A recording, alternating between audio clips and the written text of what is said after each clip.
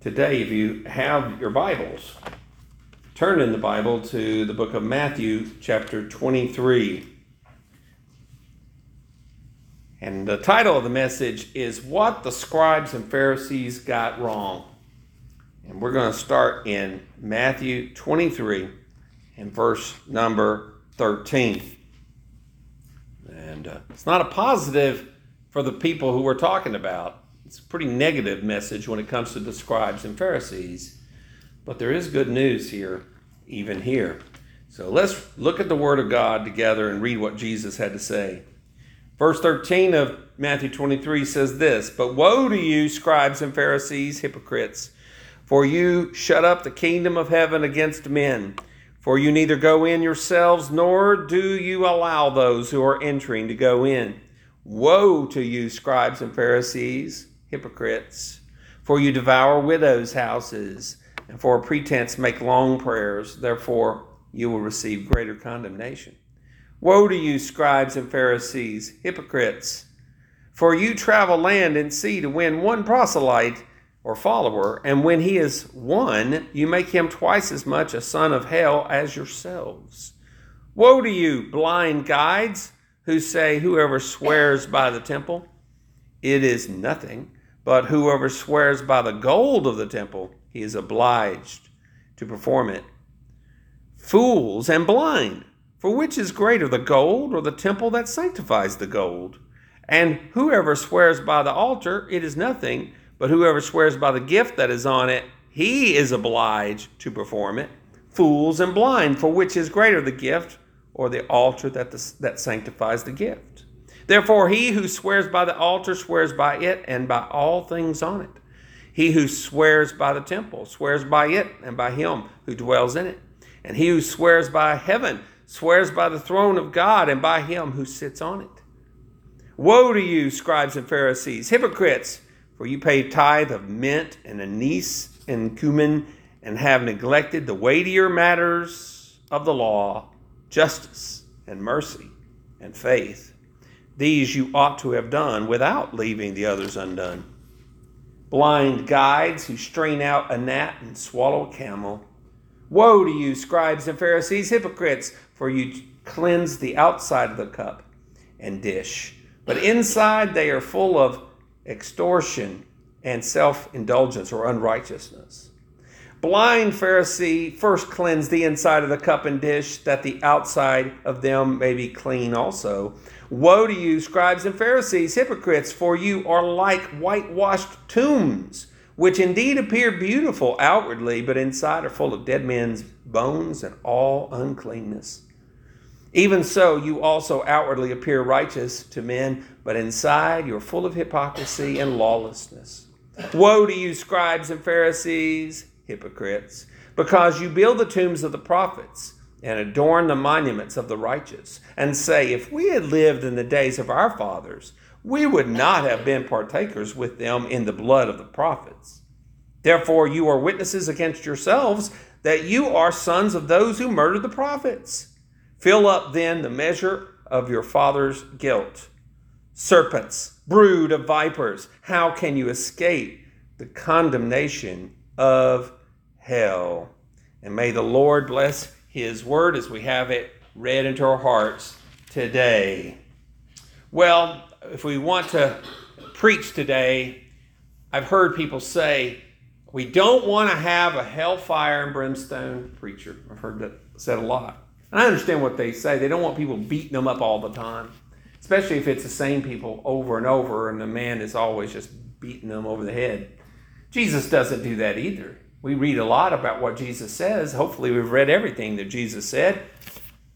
But we don't want to ignore his message when he talks about hell. He talks about hell quite a lot. And in this case, he does talk about hell specifically. We'll talk about that when we look at these ways the Pharisees and scribes got it wrong. Now, Jesus pronounced what's called a woe upon them. Now, I'm sure that as a teacher, I need to somehow put that into my teaching curriculum. I got to figure out, woe to you who show up late to class. Woe to you who do not complete your assignment. That would be, how long would I last last in that job. I doubt I would, but I'd really like to just put some woes in there to those little punky kids. I really would. Woe to you. Whew. Gets me fired up. Like a fire in a circus. Intense. So, got to figure that one out there. But Jesus is fired up. He is telling these people. He is letting them have it. And there's 8 woes. I counted them, so there's 8.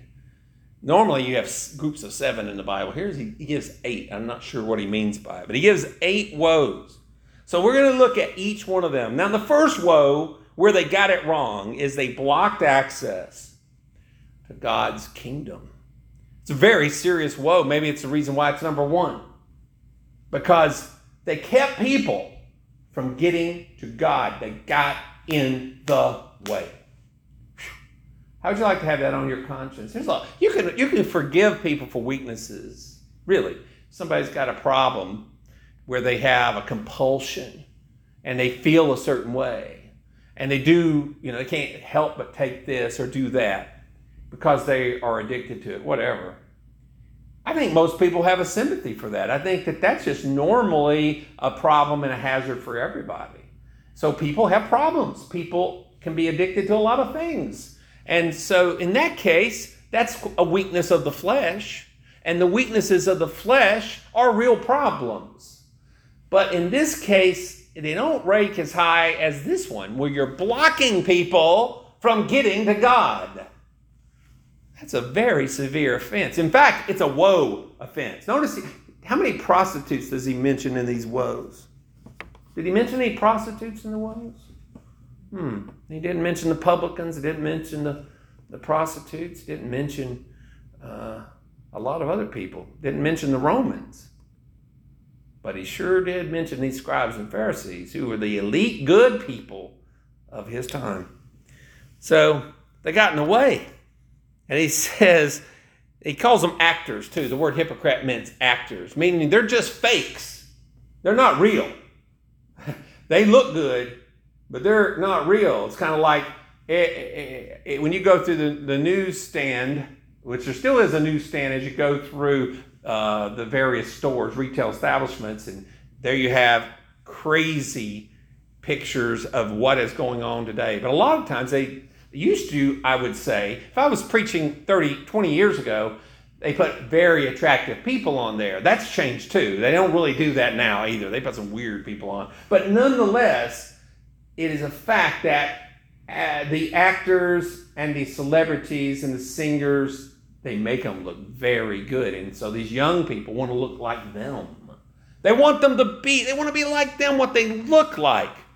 However, if you were to see the celebrities the way they really are, then chances are the age is going to catch up with them in real life. You're not looking at a real person. You're looking at a fake. It's a fake. And if a man says, I want to be a woman, and he wants to get on Maury Povich or whatever crazy, trashy afternoon show there was, and then they show them and it looks like a woman and makes a very attractive woman, well, his assertion is, it's obviously a woman. Wrong. You can make a block of wood, carve it out, and make it look into a very attractive woman, but guess what? It's still a block of wood. That block of wood, though, is a little better than the trends because the block of wood is not pretending to be anything. It is just there. Somebody did that to that poor block of wood.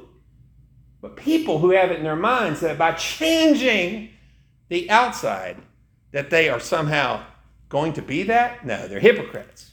They're acting. And that's okay. It's not okay. It's very bad. But I mean, the fact that they look good, even if they are not the right, how shall I say it, gender, does not change the fact. Doesn't mean that it's right. That's where you get in problems. So he calls them actors and hypocrites a lot. But they shut up the kingdom of heaven against men. For you neither go in yourselves, nor do you allow those who are entering to go in. So they don't know what heaven's really like, or the kingdom of heaven. They don't know what God's ways are really like because they never lived that life. So whatever they're doing, they're not enjoying God, and they're not letting other people go because they're blocking them. Don't stand in the way. Sounds like to me the first thing they should do is go in themselves, get right themselves, and then bring others in. A very needed thing. So they blocked access to God's kingdom. Woe number 2 is in verse 14. They preyed on widows, and they made a show out of praying. 2 different uses of the word pray there. So they exploited widows. I've seen this in my days of politics, which is a long time ago, but certainly I've seen it in colleges. Universities are constantly going to widows, rich widows, and they're saying, I know your husband, your dearly departed husband, would love to have some form of memorial in his name. And what perfect thing to do than to institutionalize his name in this beautiful multi-million-dollar complex that we're going to name after him. And of course, what you don't know is that dean or whoever is the development person soliciting this money is getting a cut. They're getting a percentage of this, by the way. They're getting a little back on this. It's not going to be 100%. And not only that, but a lot of these colleges have the nerve to do it, even though, have you seen the price of tuition at college? It's kind of steep. It's pretty steep, isn't it? So they got a lot of money. They're getting a lot of money from somebody, and yet they're still soliciting somebody else. It's a very sad thing. We want to make sure, folks, that we don't repeat the mistakes of the Scribes and Pharisees, because they were so in love with money that they just had to get it and get it and get it, whatever it was. Whether they were a TV preacher today, or whether they are a college administrator or a politician who is going after rich widows to get their money. It's terrible. Terrible. It's inexcusable. They prey on these people. And yeah, they flatter them, make them feel good. But in the end, please take this advice. I'm not a rich widow. I don't want to be a rich widow, because I'm not going to be one, because I'm not transgender, remember. But still, I don't want to be a widow either. I don't want Vicky to die before me. But here's my point. If you have money, make your choice about who you give it based upon what God says to you. Okay? Do what God says. Don't let somebody solicit and try to twist your arm and persuade you. And don't let bitterness toward your family members make you make wrong decisions either. I want you to think through and make your own decisions and be creative and do good things with that. There's lots of verses you can look up on your own about leaving inheritances. But God has never laid it on my heart to beg you all for money. Never. I just don't want to do it. And yet, we've not missed an electric bill in 27 or 8 years. I haven't missed a paycheck in all those years. We hadn't had that many people all the time. But God has been faithful to this church, and I don't hound you for money, and I don't hound this church for money. I don't send a lot of thank yous, but I do thank God, because He's the one who does it. He's the one. So God forbid we ever get into the greedy, money-making business of trying to get money out of people just because we want to use them and abuse them. Now, I make many financial mistakes, trust me. I can write a book, and I don't want to. But I can tell you that it's easy to spend in a very bad way. You can really mess yourself up. We've been there. But I don't want to be beholden to anybody because I have to go out with my hand and ask for money from people. Now, if there was a situation where I was without a wallet and I'm out there, I might ask you for some money. I wouldn't have any shame whatsoever, because I know I'm going to pay it back, or you were to ask me and I had it, I'd give it to you. That's not a problem. I'm not saying we shouldn't ask when there's a real need. But we need to be careful. Don't be like the scribes and Pharisees. Now, the second part of that, making a show here, a show out of praying. They were experts at praying. Don't worry. When I call upon you to pray, don't try to make a show out of it. Just pray. Be natural. Doesn't have to be long. Just be straight, simple. God hears. He understands our hearts. I mess up when I pray a lot. But that's talking about the words. But I want my prayers to be heard from God sincerely. But they made a show of their prayers. So it's not a show. Pray when God calls you to pray, you pray. And we should pray. But pray simple prayers. Not like the scribes and the Pharisees with these long prayers. I can just see the little kids who were in attendance there on 10-minute prayers. They're probably about like to fall over, How in the world?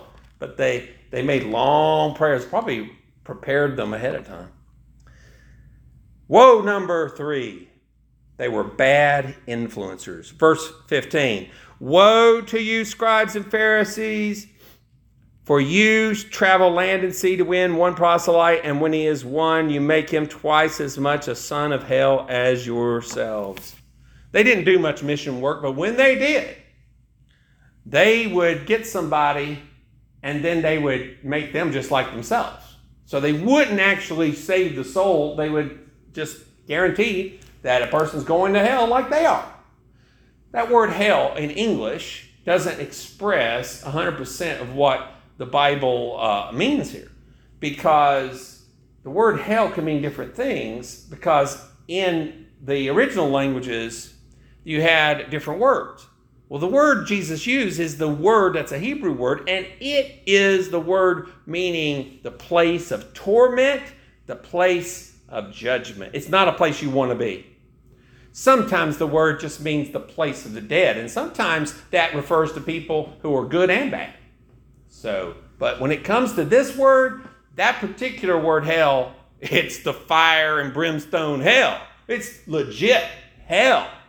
And God himself says that in this case, these people were heading there and they were making others to be sons of hell also. I tell kids, don't use the word hell. Sometimes they'll say it as a cuss word, unless you're talking about it geographically. So if you're talking about it geographically, you can. But in this case, Jesus used it in the strongest sense. Woe number 4.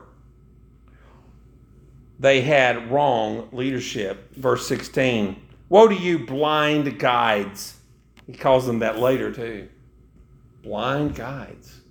I've been on a lot of tours, travel tours, of people who took me to different places. Now, there are blind people who can tell about things, but I didn't have a blind driver, okay? I've never had a blind bus driver. I hope. I hope. Think about that. These people are blind guides. How are they going to show the way if they are blind?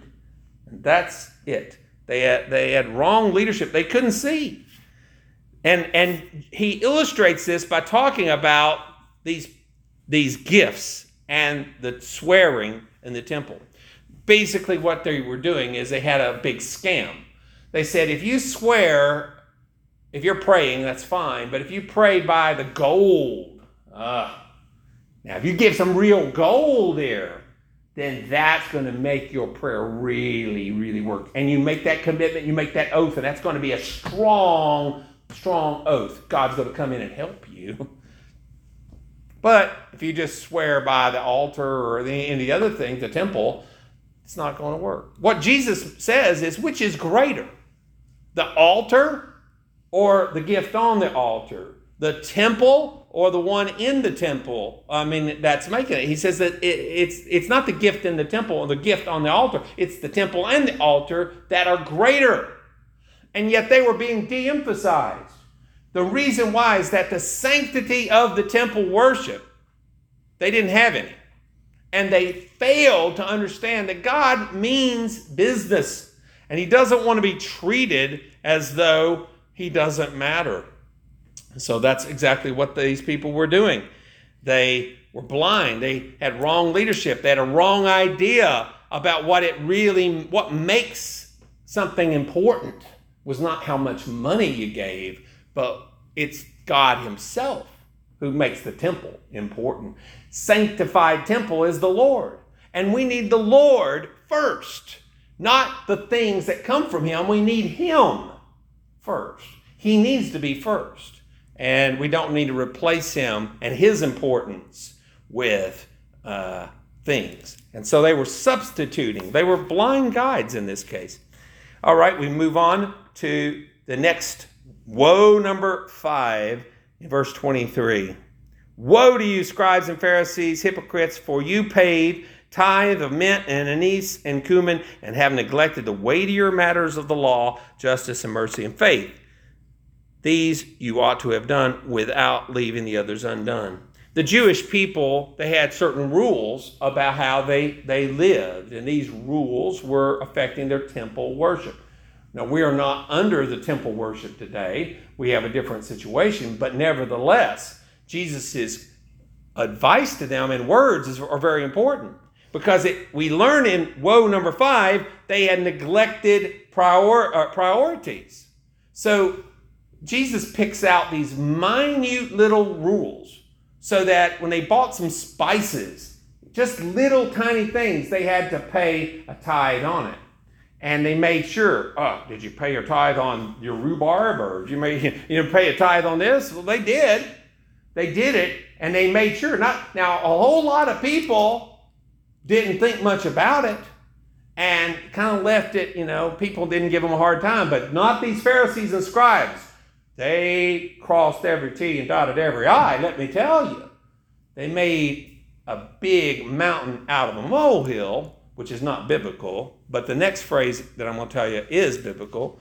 But notice that they did major on the minors, but they didn't major on the majors. They minored on them. They didn't know much about them.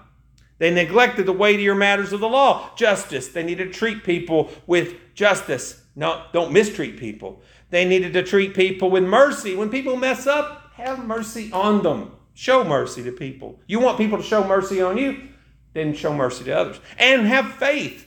Believe in God. If we don't have faith, we can't please God. They had neglected all 3 of these things. But boy, they could pay that tithe of the whatever the spices were. So they could have done that, but they shouldn't have they should not have left out the heavier matters of the law. So he says in verse 24, blind guides who strain out a gnat and swallow a camel. It's a great phrase. They literally filter out a gnat, which of course if you swallow a gnat, you wouldn't like it, but I'd rather swallow a gnat than a camel. How many days would it take me to swallow a whole camel? I couldn't even do it. It would take me half a year probably. I don't know. It's a lot of calories in a camel. I don't know. But that's what Jesus is making the point. They swallow a camel, which is going to harm them, but they make sure they filter out that little gnat. Woe, number 6, in verse 25. They made an emphasis on external things. And that's also true of woe number 7. They emphasize the outside of the man. Sort of like the first restaurant on the moon. Good atmosphere, a good food, but no atmosphere. Okay? So, yeah. If you ever had a first restaurant on the moon, you have good food, but no atmosphere. These people had no real atmosphere in their life. They looked good, but they weren't altogether right. Jesus tells them that they cleanse the outside of the cup and dish, but inside they're full of extortion and self-indulgence or wickedness, or whatever it is, unrighteousness. So they look good on the outside, but inside they were just nothing but rotten. They're rotten. He says, first clean the inside of the cup and dish, that the outside may be clean also. I tell you, God wants us to make sure we make a priority on our internal. How do we look inside. That's the part that you can hide from people, but you can't hide it from God. If God is inspecting the inside of our lives, does he say it's clean? Or does he say, not too clean? It's our first obligation. The Pharisees and Scribes, they didn't do it right, and they were blind, and they couldn't lead, and they couldn't do what they needed to do. And Jesus makes an even stronger reference in verse 27. He says, you're like whitewashed tombs. You know, they made the tombs look really nice. But inside, you still got dead bones and rotten flesh. It's bad. And that's the way people can be. Your ambition should not be to be a whitewashed tomb. Your ambition should be have beauty from the inside and let it work out. Not from the outside, because it never works in. It never works the other way around. Our world overemphasizes the outside, but God emphasizes the heart. That's the most important thing. So in verse number 25 and then 27, he also makes that same thing when he talked about the whitewashed tombs. That was woe number 7. In woe number 8, the last of the woes, we read here, woe to you, scribes and Pharisees, because you build the tombs of the prophets and adorn the monuments of the righteous, and say, if we had lived in the days of our fathers, we would not have been partakers with them in the blood of the prophets. This woe is where Jesus says they're basically children of the devil. Well, how does he get to that point? Well, here's the point. Many godly people in the ancient days were murdered because the leadership didn't like what they had to say. God told them to say it, and they got killed for it. Later generations felt bad, so they built them nice monuments. And the same thing is true in Europe. If you go to Europe, many people were martyred for their faith over the years. And then years later, they put up nice statues for them. However, in this case, the people who were building the monuments said, if we had been there in the days of our fathers, we would not have done that. So Jesus says, wait a minute. You're saying that you are direct descendants you're claiming these people as your fathers. I'm amazed about those who look at their family tree. I mean, isn't it amazing that everybody who looks up their family tree always finds some king and a famous person, somebody good.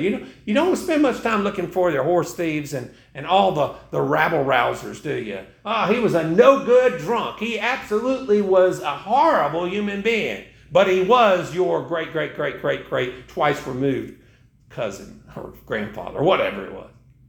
See, your genetic connection, don't emphasize that too much. Because if you do, then Jesus is going to say, well, maybe that's because if you're claiming them as your fathers, then you are really a child of the devil. And that's what he says. He says, you are witnesses against yourselves in verse 31, that you are sons of those who murdered the prophets. Fill up then the measure of your father's guilt. Now, you may not get what he's saying there, but he's basically saying, you've not completed the cup. If you were to compare their unrighteous acts of killing these innocent prophets who were doing God's word, and yet they were killed, you pour it in the cup, and that's bad. But he says, you haven't filled that cup up. You got a little bit more to go, don't you? Who are they going to kill? Well, they're going to kill Jesus. That's who they're going to kill. And not just him, but those who follow him. So Jesus says, go ahead, fill up then the measure of your father's guilt. You're going to do the exact same thing that you said that you didn't agree with. And yet you're going to do it yourself. These very same people would be the ones saying, crucify him, when they had the kangaroo court and killed Jesus. He says, go ahead, fill up the measure of your father's guilt, which they do. They absolutely do. Now Jesus finally does something that we tell our kids not to do, but if Jesus does it, there's a time and a place for it. He calls people names. How many times have you told children, don't call people names, it's bad. Well, It's bad a lot of times, but in this case, they deserved it. He called them serpents. I haven't met too many people who really like to be called a serpent. Brood of vipers, a whole bunch of them. Bunch of poisonous snakes. How can you escape the condemnation of hell? That is a question that only God would help them to escape. Some of them actually were saved, not many, but some. One of the Pharisees who would be an enemy of Jesus was a guy named Saul of Tarsus. And he hated Jesus, or at least he hated his disciples. But boy, Jesus got a hold of him, changed his life forever. He became Paul the Apostle. That's how they're going to escape? Through a miracle. That's what it's going to take. But most of them did not escape the condemnation of hell. There were two old ladies who were friends for life. They played softball for decades. One of them named Barb and her friend Rose. Barb was dying. Rose knew this, and so before Barb died, Rose asked Barb, if you pass on, would you please somehow try to get a message back to me if there is softball in heaven? So Barb died. A few days later, in the middle of the night, there was a light and a shaking of the bed, and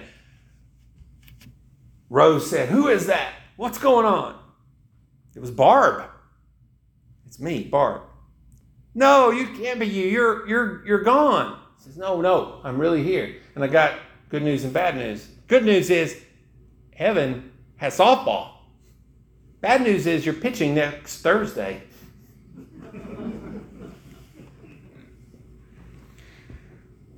Let me tell you what, that's not bad news for Rose. Because these Pharisees didn't get that news. The news they got was they're not pitching for anybody. They're just going to suffer forever. Terrible. I will conclude with a positive. He gave 8 woes of things that they did wrong.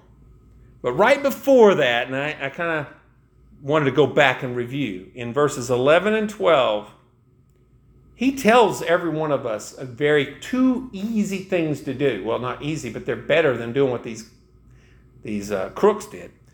Verse 11, "But he who is greatest among you shall be your servant, and whoever exalts himself will be humbled, and he who humbles himself will be exalted." It's very important to not live above people. It's very important to be respectful to people. It's very important not to try to take advantage of people. It's very important to be humble and not be prideful. Pride is a horrible thing. It is a destroying element in people's lives. And the Pharisees and Sadducees and Scribes, the experts, whatever, they had it. And they had it in spades. God wants us to avoid this. Let's go to the Lord in prayer. Lord, thank you so much for the words of Jesus. I'm sorry that he had to make this message to them because there are so many real life cases where this is still going on. But Lord, I want you to help us to remember how to avoid those pitfalls, to not get caught in those traps of external, superficial religion, because it doesn't matter. How we look on the outside doesn't matter compared to what we are on the inside. And so, Lord, today, help us to really understand how to humble ourselves and how to be humble people, because we need to be humble people, and we need to understand that if we humble ourselves, we will be exalted by you. And if we exalt ourselves and brag on ourselves all the time, well, that's not going to work. Have mercy on us, and we pray you would help us in the name of Jesus, and amen.